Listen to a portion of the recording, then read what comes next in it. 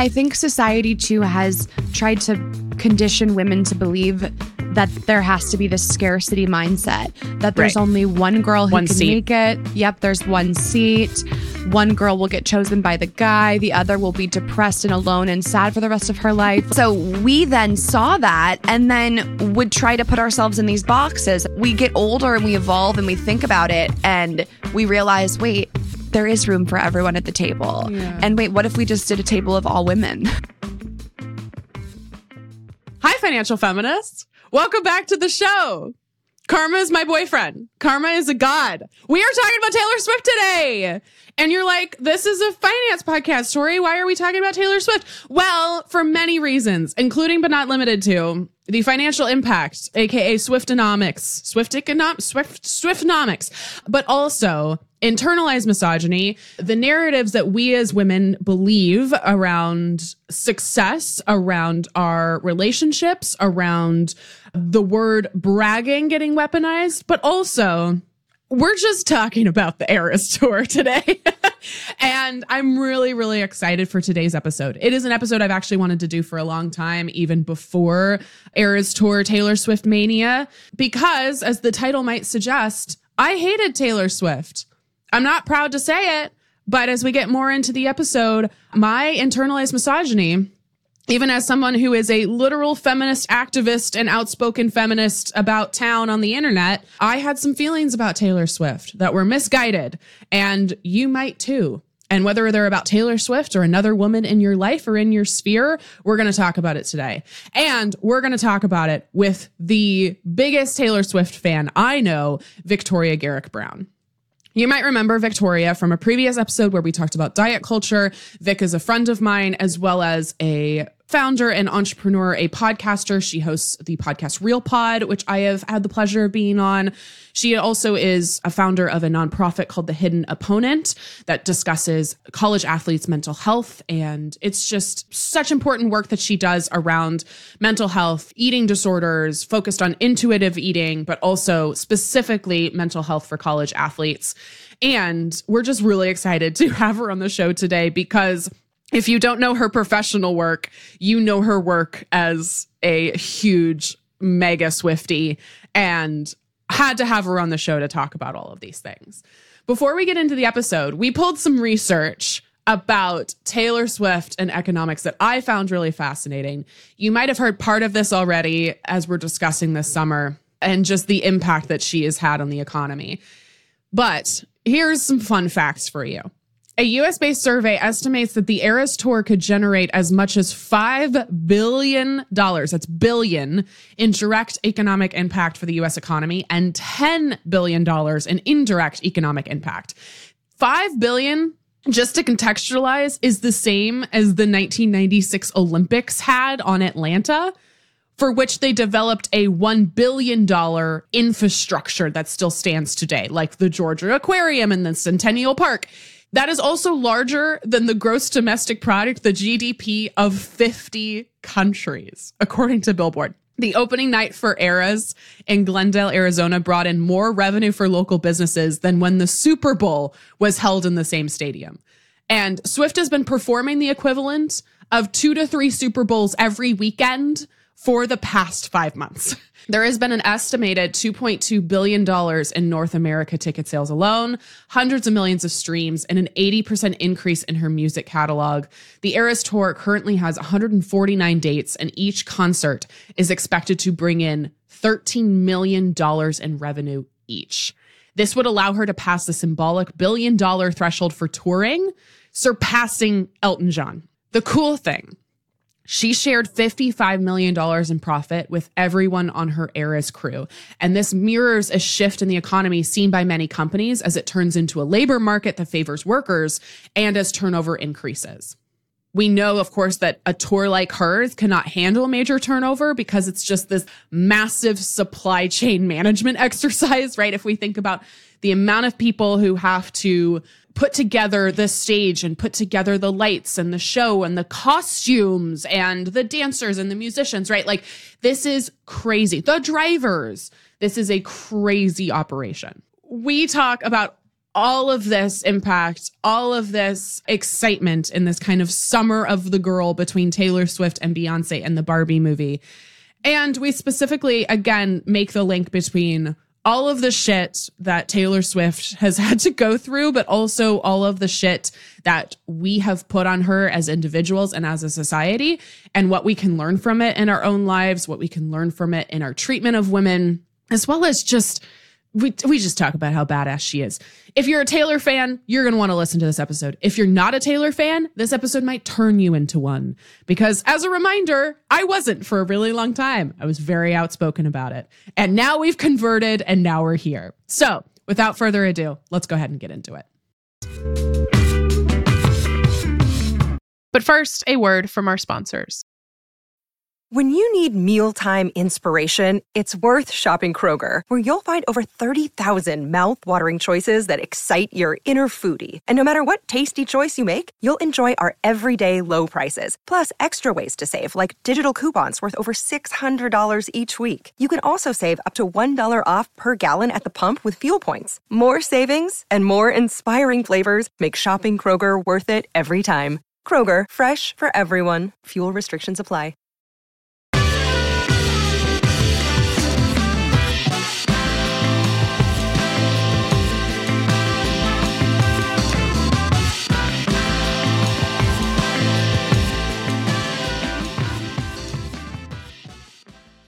Hi, Vic. I'm so excited to see you again. Welcome back to the show. Yay, me too. I'm so happy to be back. Thanks for having me, Tori. We are talking about one of your all-time favorite topics today, which is the one and only Taylor Swift. So talk to me first about your Swiftie journey, how you discovered Taylor, just for somebody who doesn't know anything about you and has never followed you on the internet.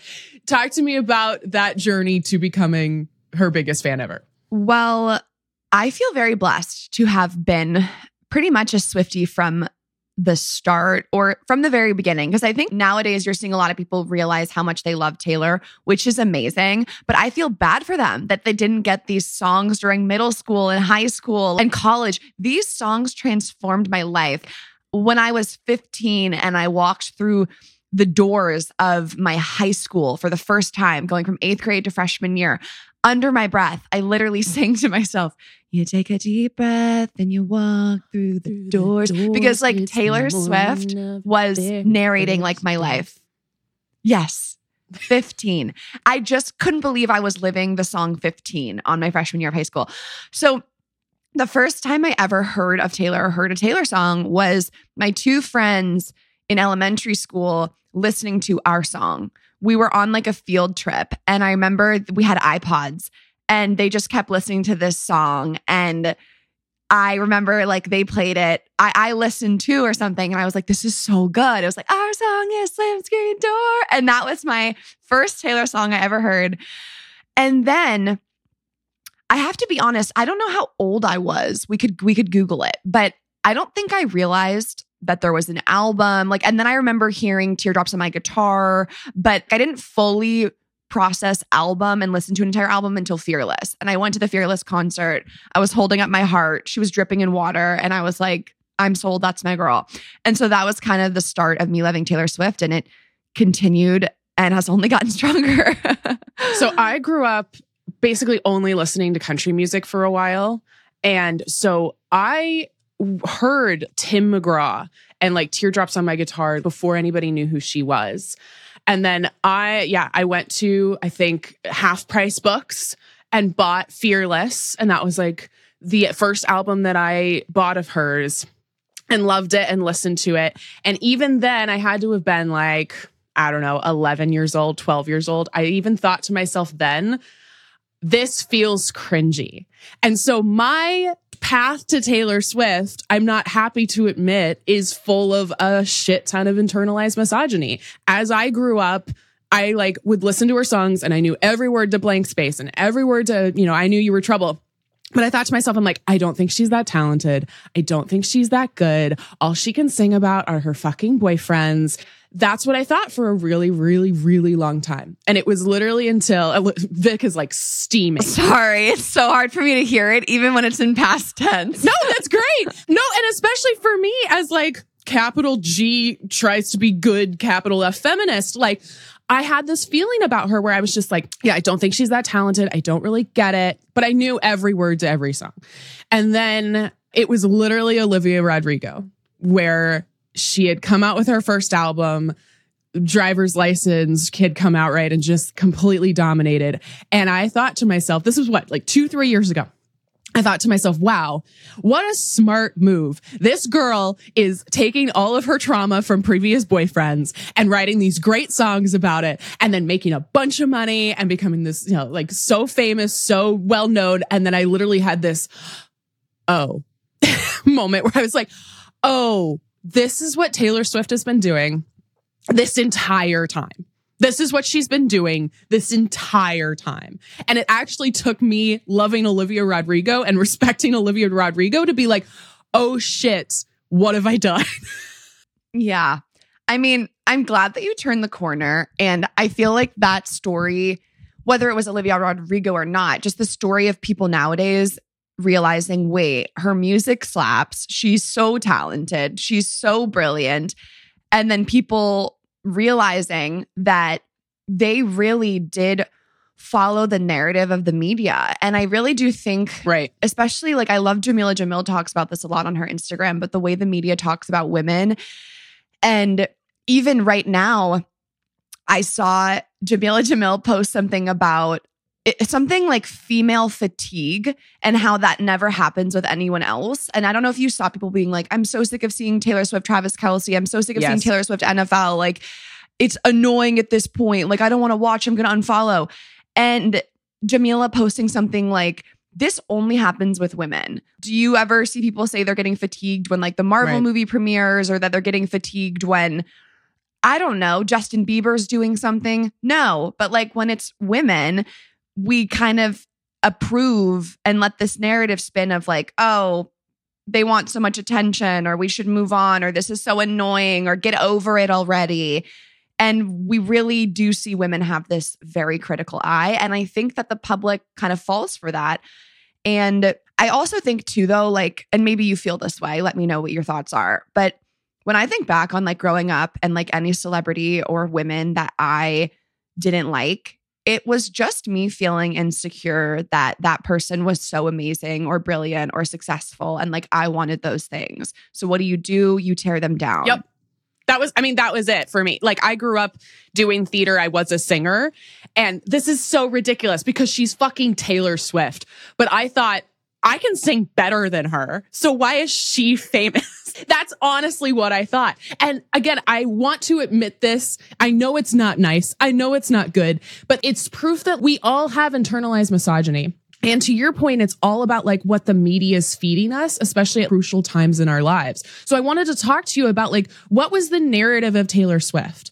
Started as this country star, right? And then pivots to pop. And then it seems like every marker of Taylor Swift's life is in her boyfriends, is in controversy, is in these not moments of success or her career. It's more about what the media thinks of her. So can you run me through a rough timeline of what kind of narratives we were like saying about her? Yeah, I can do my best. I want to be very careful. It's so funny because I love Taylor.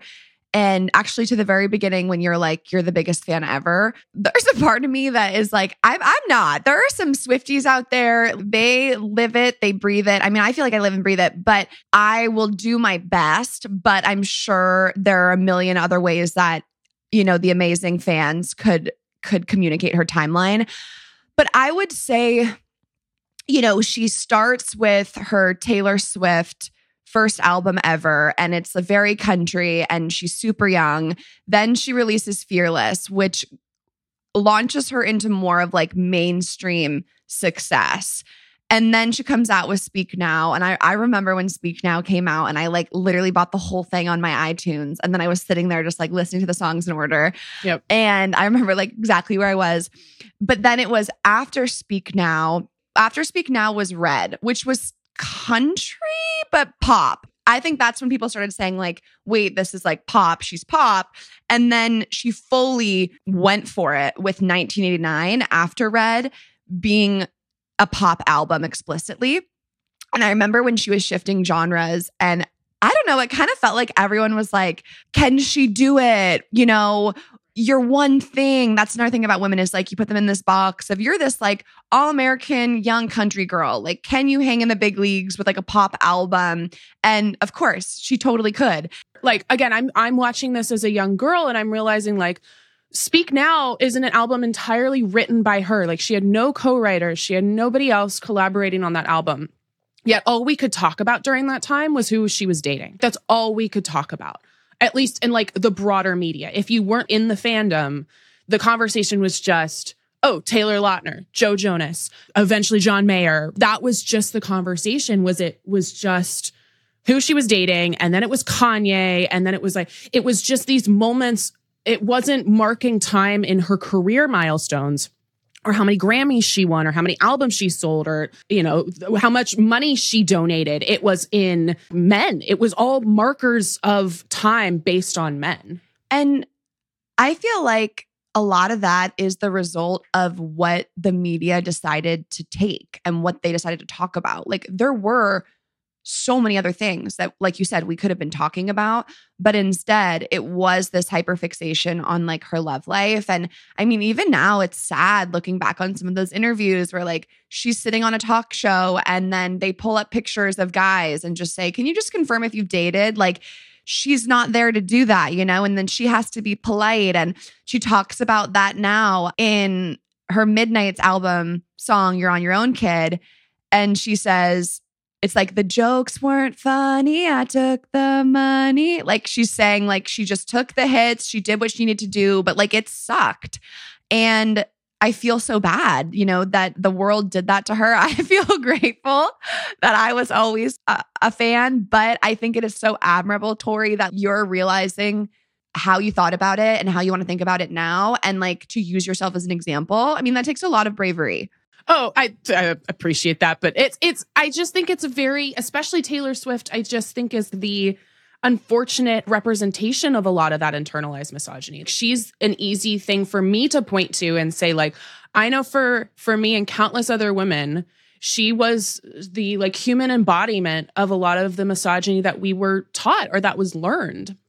And to your point, again, if the media wanted to talk about who she was dating right from jump, right? I was saying, I don't like her music because all she does is talk about boys. And it's like any song played on the radio, it's a love song or it's, you know, a song about sex or it's about like dating. Right. There's like all the songs anyways were about relationships. Also, the biggest reason I loved her and her music was because it was about love. And it was because she was a hopeless romantic. And it was because she painted this dream of this fairy tale. And I loved that. I mean, I love love. Love is a beautiful thing. Like, really finding someone to love and who loves you back in this world is, I think, the most magical thing that you can experience. And so for her music to be talking about the journey of finding that and finding herself through it and the ups and downs of it, like, I love that. I don't think that's foo-foo talk that's silly and we should focus on other things. I think we see that now too. I do think it's so important to celebrate women who choose to do those things, to have a career. They don't want to get married. They don't want to have kids. I love that. And it's totally fine for people who want to be stay-at-home moms and they don't want to work and they want to raise their kids and they want to make a meal for their partner. I don't love that our pendulum has shifted to then like shaming women who want to do the other thing. I think that we should be all going towards this notion of the woman should be able to do whatever she wants and what makes her happy without judgment. I know I get protective over my own mom. My mom was a stay-at-home mom. My yaya was a stay-at-home mom. She kept the house, was very traditional. And then her parents were in an arranged marriage from Greece. I'm the first woman in my family to have a career, a full career, and like not make my husband dinner. And like, It's, and that's what I want to do. And they're proud of me. And I have so much pride for the way my mom was able to be there for me, raising me. Do you know what I'm saying? Right. Yeah. And we've talked about before on the show, and I want to make sure to highlight, stay-at-home parents are working. They're just not compensated for that work, right? So if you're choosing to show up however you want, right? And to your point, the goal is not, this is what feminism looks like, or this is what women should look like. That's the exact opposite of what we've been fighting for this entire time. It is, you get to choose whatever that looks like, as long as you're not harming yourself or others, of course. But if you want to be a non-compensated working mom, great. That's a whole larger conversation about how society needs to support you better, but you should be able to choose that. Yeah. And I think that's the whole thing of putting women into boxes, demanding how they show up in the world, how they show up in their relationships, how they show up in their careers. And one of the other things I wanted to talk to you about was the now infamous Taylor Swift quote, the calculated versus strategic, and discuss a little bit more about her as a businesswoman, because I think, again, society, the economy is starting to finally wake up to all of this, but we've known this for years. So can you tell me in that interview what she said when she said calculated versus strategic, and how we're now seeing that manifest after this summer of women? Yes, definitely. It's one of my favorite Taylor Swift moments, and it was just brilliant. And she was so ahead of her time with this too. I feel like when she said this, people were just starting to think about this, and now it continues to resurface, and people are she's so brilliant. So Taylor says there's a different vocabulary for men and women in the music industry. She continues to say a man does something and it's strategic. A woman does the same thing. It's calculated. She then says a man is allowed to react. A woman can only overreact, which is my favorite part of what she says. And I think in essence, she's trying to communicate that everything she's done has been looked at in this complete analytical, judgmental lens, under this microscope. And she talks about this in her song, The Man, which I feel would be the Tori Dunlap favorite Taylor Swift song ever. Oh, yeah, it's great. It is literally so fucking good. The Man is so good. And for everyone listening who hasn't heard this song, if you listen to Financial Feminist, trust me, this is going to be your favorite song ever. It's called The Man. And in that song, she continues on this kind of, let's flip it on its head. And she says things like, I would be complex. I would be cool. They'd say I'd played the field before I found someone to commit to. Which is so funny, right? Because does anyone, Leonardo does get some crap now because of the age differences, but the way that men are it's totally fine for them to have all these relationships and all these girlfriends. And they would just say, oh, he's playing the field. He's a bachelor. It's looked at in such a positive light. But then when it's a female or it's Taylor, it's not. And then she says, that would be okay for me to do. Every conquest I had made would make me more of a boss to you. And so if you're a guy and you're achieving things, it's whoa, you're such a baller. And even one of her lyrics is, if I was out flashing my dollars, dollars and I'd be a bitch, not a baller. It's God, that song is so genius. And she just says, I'm so sick of running as fast as I can, wondering if I'd get there quicker if I was a man. Which my entire life. What I think about as I drift off to sleep at night. And I think, it's this classic, again, that even me as a woman is feeling this way towards her, just, again, continues to prove her point. I was never looking at her being wow, that was a really strategic move. Or wow, that was a really smart thing that she did from a business perspective. I can do that now. But back then I was yeah, all she wants to talk about are our boyfriends. And that's just so not okay when you look at everything else that she's done. And she's had, I was just going to say, so many songs not about guys. Oh, no. And they're amazing. The song with her mom on Fearless. I can't listen to it without crying. Gosh. The Best Day. It's the sweetest. It's such a sweet song. Yeah. I'm tearing up, even talking about it. It's it's the sweetest little song. It's so lovely. Yeah. There are so many songs like that. And people act like every single song is about a guy. And it's so much more complex than that.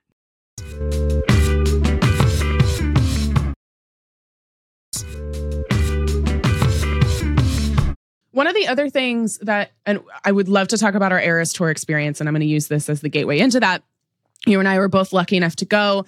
I was lucky enough to see Taylor Swift for the first time. I had never seen her in concert. And then I also saw Beyonce. And I am a massive Beyonce fan. And the interesting thing that happened, literally every single person I talked to, Vic, who knew I was going to both shows, when I told them, because I saw Taylor and then I saw Beyonce a couple weeks later, and they asked me, oh, who was better? Mm-hmm. Every single time. They asked, oh, who was better, Taylor or Beyonce? And every single time, I thought to myself, no, I'm not going to do this. Like, I'm not going to do this. And even my best friend Christine went with me to both of them. And she and I are much more Beyonce fans than Taylor fans, but we appreciate both of them so much. We were doing the who's a better performer, who had the better show. And then we both looked at each other after a while and we're like, we're not doing this. We're not doing this like compare. They're very different artists. They have very different music styles. Like, we're not doing this. And I think that's another thing that happens is it's so easy to compare ourselves to other women, women to other women. And it's not this person standing on their own and their talent. It's who's better, or whose voice is better, or whose stage presence is better, or who's a better businesswoman, and everything becomes a competition. And we don't do that when it comes to Justin Bieber versus Harry Styles, or The Weeknd versus Drake. Like, we view these male artists as like they're their own thing. Like, you can't compare Harry to Justin Bieber. They're so different. They both are dudes who sing pop. Right. Like, but yet we look at Beyonce and Taylor, who are so different, and they do different things, and they have different types of music. I mean, if we look at Taylor's Folklore album, it's so different than anything Beyonce's done. Right. And Beyonce has things that she does that are very different than Taylor. Why are we comparing them, you know? Yeah. And I think, again, and if we're making the connections we can between Taylor Swift's life and our own lives, we do this all the time. We compare ourselves to other women. We compare our careers or our relationships, or, how far we feel like we've come compared to somebody else. And like, as cheesy as it sounds, everybody says this, but like, everybody's on their own path. You're on your own path. Vic's on her own path. Like, we're all on our own paths. And this comparison is just so rough. I think society too has tried to condition women to believe that there has to be this scarcity mindset, that there's only one girl who can make it. Yep, there's one seat. One girl will get chosen by the guy. The other will be depressed and alone and sad for the rest of her life. Like, literally, that's what we see in the movies and the TV shows. I feel like in every TV show we saw growing up, there was a mean girl, and then there was the other girl. And it was constantly like they were fighting against each other. Like, whether it was in Lizzie McGuire, it was in Hannah Montana, or it was in Wizards of Waverly Place, or literally Mean Girls, right? Like, that's Mean Girls. That's all of Mean Girls. And so we then saw that and then would try to put ourselves in these boxes. Am I the mean girl? Am I this girl? But who's my enemy? I can't be friends with everyone, and it's sad. And we get older and we evolve and we think about it and we realize, wait, there is room for everyone at the table. And wait, what if we just did a table of all women? I feel like we're having therapy. You just unlocked a thing for me, Vic. I grew up with very mean girl hierarchy at my school. And I went to like a Catholic school where you were with the same like 10 people for 10 years. And I was the kid that was bullied every day. And I got to the point where I had my girlfriends who I loved, but I didn't really trust women or girls, like, in general, because it was like, oh, if I share this piece of information with you, it's going to go somewhere. It becomes currency. And I mean, probably around that same time was when I discovered Taylor Swift. And so it's very interesting to see, for me in my own life. And then again, for women and girls in general, of we are poised to see each other as enemies, and we are poised to make enemies of other girls. And, you get to a point where you do mature and you realize that that's not okay. That's not worth your time. That's not where we want to go and we want to develop as individuals, but also as a community. And it's really interesting. Well, I'm so glad that you're, coming to the bright side, the light side. Can we talk about first with the Eras tour? I got New Romantics as my surprise song. That's so iconic. And I didn't know the song before I started doing my deep dive. You know, a couple weeks before, I was like, okay, I knew a lot more Taylor songs than I thought I did, first of all. That was probably so lit. And now, after the concert, I am obsessed with that song. I don't think she's ever written a better song. That might be a controversial opinion. I don't know. I don't think you haven't heard them all. It's a great song, but you're just beginning. If you didn't know New Romantics, I think it's so good. I think it's one of the best pop songs that's ever been written ever. Like, I think it's so good. I'm like, oh, this is the feeling of being young and alive in a little 4-minute bottle. I'm like, got it. This is fantastic. Talk to me about your Eras Tour experience, because you went twice. And can I say, first of all, if you have not seen her vigilante shit outfit, Vic, you look so hot. And I know you're in like sexy girl era. I am. You looked I'm trying to be good. I left you, I think, 3 comments. I was like, holy shit, holy fuck, get the fuck out of here, Victoria. I was like, oh my God. What? Like, you look so good. So talk to me about Eras Tour. Talk to me about Max's The Scarf. Talk to me about seeing all of it. And then I can tell you, as someone who purposefully watched no clips from the show, I tried to go in as blind as possible. I'll give you my perspective as well. Okay, I love it. Well, about the costume, I am currently trying to allow myself to feel sexy, be sexy. I just released an episode this morning on my podcast, Real Pod, called My Sexy Journey Officially Starts Today. And I kind of dive into, actually, we need to talk about this maybe another time, but I grew up being told this story from my grandmas of like, you can be a China cup or you can be a styrofoam cup. And like, how do you want to be treated? And it basically like, it really shaped me into feeling like, not only like, am I an object to be used, but like, I don't want to be trashy. I don't want to be slutty. Like, you know, and so now I'm realizing I want to be in touch with my sexy side, my feminine side. So if that's interesting to anyone, I do a deep dive. Also a thing with Taylor, right? Like, I feel like she's gone on her own little journey too with that. I was so inspired by it, seriously, because it's like one of the hottest things I've ever seen, the vigilante shit number and choreo.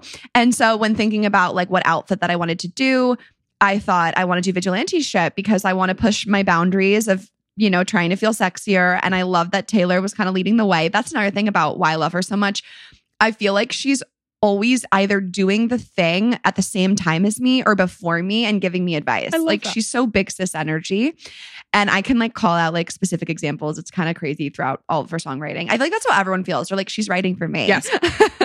But it was unreal. I mean, I was so excited to go. LA was her last stop in the Eras Tour in the US, at least until she released the new dates. And so I was just waiting and waiting and waiting. And I was watching stuff online. I literally couldn't resist. I mean, the first opening night, I watched a live stream because I just needed to know what's the first song, what's the opening. It was so iconic. But I didn't do like set list research to see the order. I felt like there was a lot that I didn't know or was surprised at when I was there, which I was excited about. And yeah, I went with my husband, Max, and I dressed him up as the Scarf from All Too Well. I knew I wanted him to have like a really iconic original costume. I love costumes. I love making them. I love being creative. It's really fun for me. And I don't know why. I just thought to myself, like, he needs to be the Scarf. I do these videos with him where I explain Taylor Swift songs to him. They're my favorite. And he's always kind of had this weird intrigue with the scarf. He's like, the scarf, like it was left at Gyllenhaal's house. Like, what's the scarf? And so, that's my favorite, where he was like, wait, but how do we know it's the scarf? And you're like, I have to continue with the rest of the song, but we know because he was photographed and it's Maggie. Just shut up. And he was obsessed with trying. It was like he was a detective. And he was like, oh my gosh, the scarf. And it's what color? And it's like, what design? And it was left where? And how do we know it was left there? Literally. And so when I told him he was going to be the Scarf, because of course he had no choice or say in the matter, I said, you're not just going to wear a scarf. I said, you're going to be the scarf. And so I went to Joann's and I got this big piece of fabric and then I like tied on this fringe and we put his arms through it. It was pretty iconic. It really was. Thank you. And it was so fun to go with him. And speaking of people who are like becoming Swifties and converting, I had done a lot of work on him prior to the concert. This man's, he was in absolute awe from the fans, the kindness, everyone on like standing, singing, screaming, dancing, Taylor nonstop going for her entire show. And then she did 5 nights in LA. I think, did she had a 6? I'm like 6. blinking. 6. But 6 nights. And he is now like certifiably, he literally said to me, he's like, well, whenever Taylor Swift performs again, we can even fly there. Just let me know. I'm in. Which you're like, yes. I'm like, okay, babe. Yes, we got him. He would take off a Friday work and go with me somewhere to see. Oh, I'm so happy. It's going to make our marriage nice and great for the rest of our life. Well, and that's one of the things that I think was so cool is I grew up in the Seattle area. Max is from Seattle. He was even known in Seattle communities as the star football player, and then went to USC, played football. I just love the classic version of what you would expect to be this oh yeah, okay, but Taylor Swift, she's not good. And then just completely bought in. And he made a video, and we can link it in the show notes, that I loved, of Taylor Swift is an athlete. I don't want to hear that she isn't. And here's why she is. And it was just, it was great. Yeah. It was so fun. No, he never disliked her. Even when I first started the videos, thank goodness, I would have never dated him. He just didn't. He wasn't fully in it. He didn't understand. I mean, Max, I kind of joke. He has this thing. He doesn't listen to lyrics. He listens to the melody and the sound of the music. So when I say listen to what she's saying, it's he has to turn on another part of his brain, because some people just listen. They don't know lyrics. If I asked him to sing, this is actually really funny. I once said, Max, I need you to sing a song for me from start to finish, and it can't be Happy Birthday.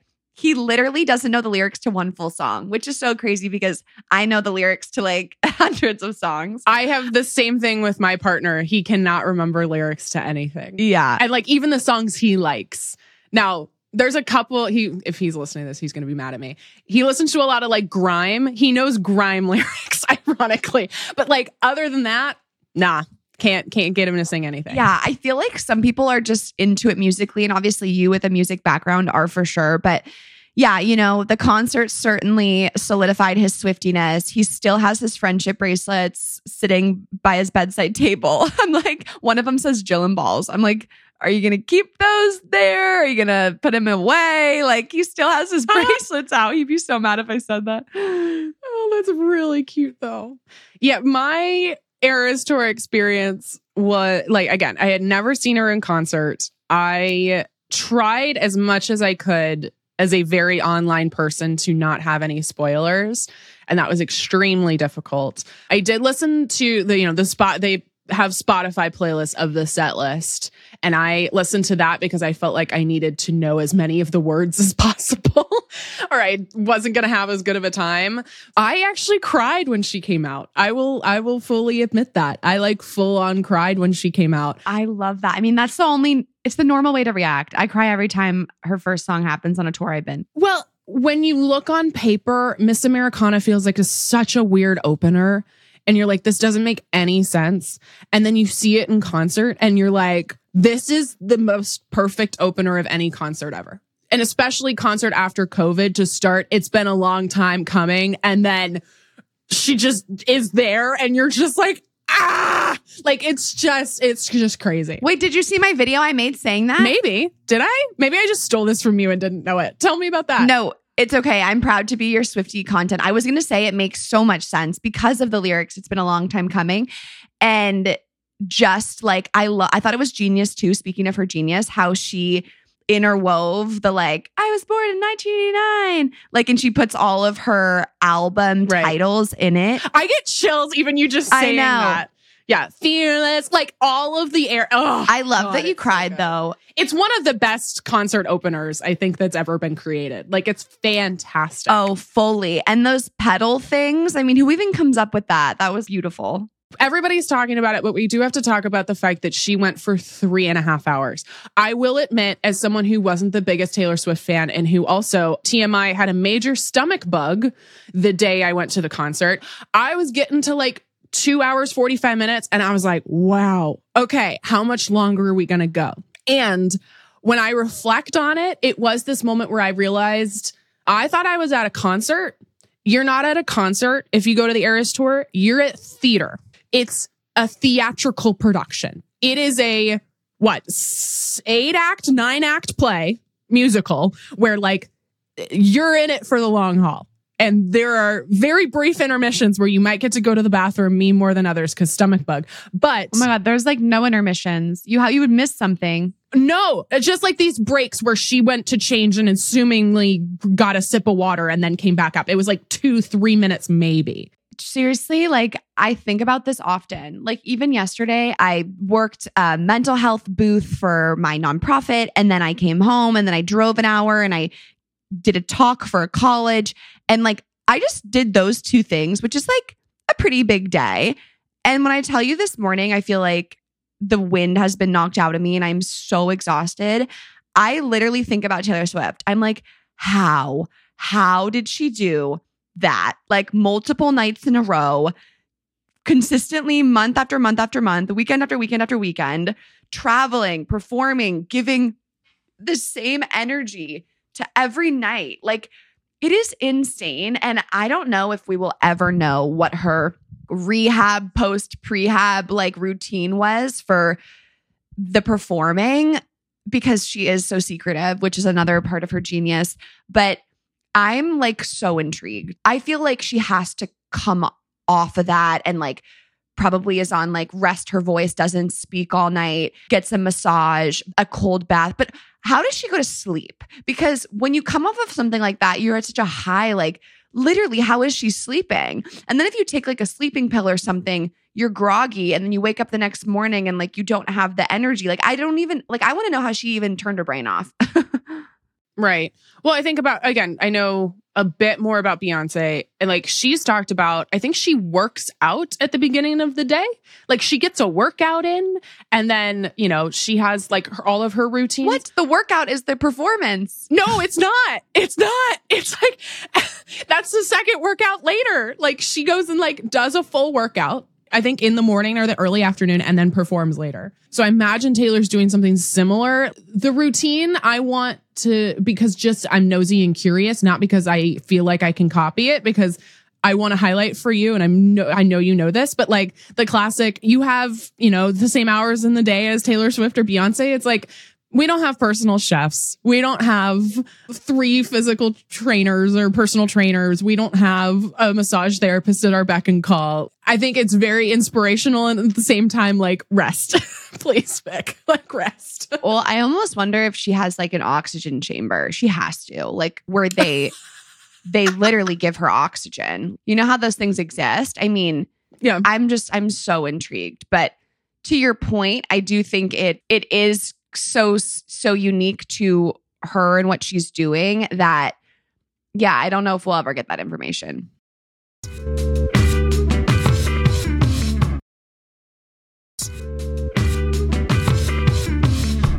I would love to also discuss the thing that everybody else is talking about, which is the summer of women, the boost to the economy, is shit that we've known forever. But again, I think society's just now starting to discuss. We had this summer the Barbie movie. We had a Taylor Swift mega tour. We had a Beyonce mega tour. We had all of these like moments of women. And again, I think for all of us, we're like, yeah, duh, we've been keeping the economies running forever. But people are just now starting to understand both the economic power of women, these communities that are so incredible. Any thoughts to share on all of that? It's just amazing. And I feel grateful to be in my 20s, witnessing this, being inspired by it, being motivated by it. I think even just watching Taylor like at SoFi Stadium and looking around and thinking all of these people are here for one woman. I mean, it just sends chills through your body thinking about the power that she holds. And like I said, I'm grateful to be witnessing it. I even think it's funny seeing how, you know, the Taylor Swift, Travis Kelce rumors just completely increased and skyrocketed the NFL viewership, rating, purchases. And it's just kind of funny because like, you know, the dude club thinks like they have this great thing going, and like they do, like, you know, it's the NFL, but just the star power of one woman in Taylor Swift completely, they didn't even know how to handle the influx of attention it brought from women. Showing up at one game. And I think, yeah, it's again back to like what we talk about on the show a lot, what you and I have talked about in this episode, which is there are certain things that are deemed worthy of attention. And those certain things that are deemed worthy of attention are masculine or stereotypically male things, right? Those are the things that are worthy of media and respect, something like the NFL. And even in the conversations now that are starting, it's like, okay, Taylor Swift's at the NFL. Like, can we stop talking about this? It's not a big deal. And it's like, it actually is. We can see financially it's a big deal. We can see from like earned media it's a big deal. But we've been told as women that these things that we, again, stereotypically, but these things that we enjoy are not as valuable. Like I think about romance novels as the perfect example, right? That is the number one genre of books in terms of sales, in terms of popularity. It's romance novels. Like we have been carrying the economy on our backs this entire time. And I think people are now starting to understand, wow, maybe these things that women love deserve funding and deserve attention and deserve more of a platform. And I'm sure you saw this too, but there was a lot of conversation with the Barbie movie where people were going, oh, this movie was so successful. Okay, we need to make more movies about toys because that's what worked. And it was like, no, that's not the thing that worked. Like, it's not make more movies about toys. That's not the conclusion. The conclusion is make more movies by and for women. Like, that's the conclusion. So even with this like new, relatively new as we're recording this, like NFL, Travis Kelce, Taylor Swift thing, it's just so interesting that again, we're told that certain things are valuable or worth our time, worth our money, worth our attention. And they're very rarely the things that women actually enjoy or that women actually are producing. And we're hopefully starting to change that. And this makes me think about how women and the things that we like, let's say it's romance novels, is maybe being judged as like, oh, that's so frivolous and silly and it doesn't have substance. Yet the dudes who've been playing Call of Duty for like decades, that's fine. Like you're killing fake people on your computer. But that's totally fine. But we can't read at the Twilight series, you know? See, I mean, it's what I wrote about in my book and what we talked about here, like even spending, right? The word frivolous is only about women spending. It's about lattes and manicures. And you and I talked about this with your engagement dress, right? Or is it bridal shower dress? Those are the things that are, quote, frivolous. It's not NFL season tickets and it's not video games and it's not golf clubs, right? Those are not frivolous purchases. The frivolous purchases are the things that are stereotypically feminine. And hopefully that's starting to change. I think it is, especially because of podcasts like yours and the work that you're doing. I mean, I feel like I'm constantly thinking about things differently when you like pull back the curtain. So I think it is changing. And I think you're a big reason, Tori. Oh, thank you. That's so kind. Any final thoughts about Taylor Swift in general? Anything we discussed today? I'm wrapping us up, even though I don't want to wrap us up. Just that, you know, Taylor Swift is a mastermind. Easter egg. And let me give some songs that I think that the financial feminist community would love. So The Man, for sure. By the way, if any of these you can listen to Taylor's version, listen to Taylor's version. We didn't even talk about, this is why we need like 3 episodes about this, because I literally had it on my notes that like, as part of her being a great businesswoman, we need to talk about the Scooter Braun shit, but we don't even have time for that. Taylor Swift re-recorded a bunch of her albums because stupid Scooter Braun brought the masters and she was like, no, I'm not going to do that. I'm going to re-record them all. And then her fans are so loyal that they were like, cool, I'm going to listen to these instead. And it's just so fucking smart. And then every time she re-releases an album that's already been out for like 10 fucking years, it charts. So it's just so smart. Anyway, that's my TLDR of that. She's brilliant. It's great. It is insane. It's the power she holds that she knew she could release the same album and her fans would just listen to that one instead. Like, genius. Ultimate just like, fuck you, Scooter Braun. You spent all this money. Fuck you. Doesn't matter. It doesn't matter. What was it? Pennies. What's the fucking quote? Hold on. My pennies made your crown, right? Like, oh, it's so great. Anyway. Before I go, I want to say Mad Woman is another one that, have you heard that one, Tori? Is that on Evermore? What album is that on? It's on Folklore. There's nothing like a mad woman. I have not heard that one. Made her like that. Oh my God. Mad Woman is so good. It's all about how you just get poked and pried and provoked until you snap. And then they say, ha, you're a mad woman. See, you're crazy and you're all these things. But it's like, but you did all this shit. What was I supposed to do? Okay, so here we have the man, you're on your own, kid, mad woman. Also, no body, no crime. That is an amazing one of her besties getting. You just listen to the lyrics, but you know, that one's for the girls.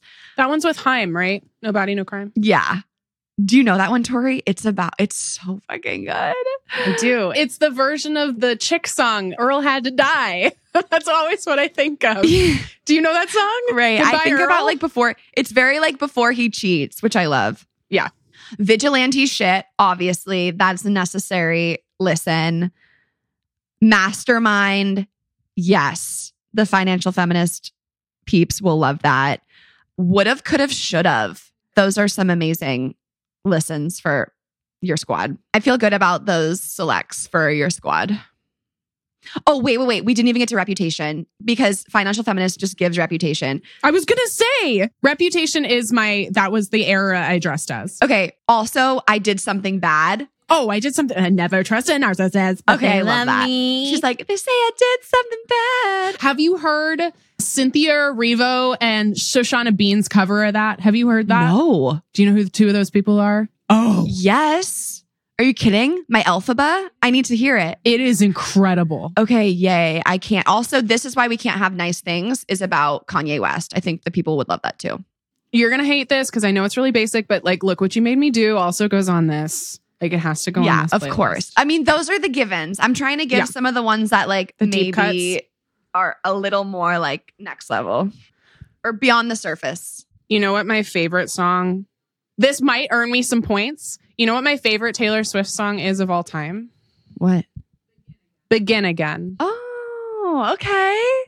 I love that one. It did not chart. It begin again. I was obsessed with it in college. I love it. I would not expect that. Vic, thank you for being here. Tell us where we can find you, where we can find your content. Plug away. Thanks for having me. I love being on your pod. You all can find me on my podcast called Real Pod. I've had Tori. It was great. Have I had you twice? Yeah, I've had you twice. Gosh, love that. We need to make it 3 sometime soon. And then on Instagram and TikTok at Victoria Browne. Let's be friends. She also has an incredible nonprofit called The Hidden Opponent, and you can follow that too. Vic, thank you as always for being here. Yeah. Anyone interested in athlete mental health, come through. Amazing. Thank you. Thank you so much to Vic for joining us for this episode. As I mentioned before, she is an incredible friend of mine, as well as just so wise, and has a great podcast on her own called Real Pod. You can go and follow her. We have it linked in the show notes. And also you can subscribe to Real Pod wherever you're listening to podcasts right now. Thank you so much for being here as always, Financial Feminist. We appreciate it. I'm trying to think of a very good Swiftie send-off. I'm learning. I'm a Swiftie in training, everybody. I'm sorry. I have it. I got it. Okay. It took me a while to think of the Swiftie send-off, but we've got it. I was enchanted to meet you. Thanks for being here. Okay, bye. Thank you for listening to Financial Feminist, a Her First 100K podcast. Financial Feminist is hosted by me, Tori Dunlap, produced by Kristen Fields, associate producer Tamisha Grant, marketing and administration by Karina Patel, Sophia Cohen, Khalil Dumas, Elizabeth McCumber, Beth Bowen, Amanda LaFew, Masha Bakhmikieva, Kaylin Sprinkle, Samaya Molocario, and Harvey Carlson. Research by Ariel Johnson, audio engineering by Alyssa Medcalf, promotional graphics by Mary Stratton, photography by Sarah Wolf, and theme music by Jonah Cohen Sound. A huge thanks to the entire Her First 100K team and community for supporting the show. For more information about Financial Feminist, Her First 100K, our guests, and episode show notes, visit financialfeministpodcast.com.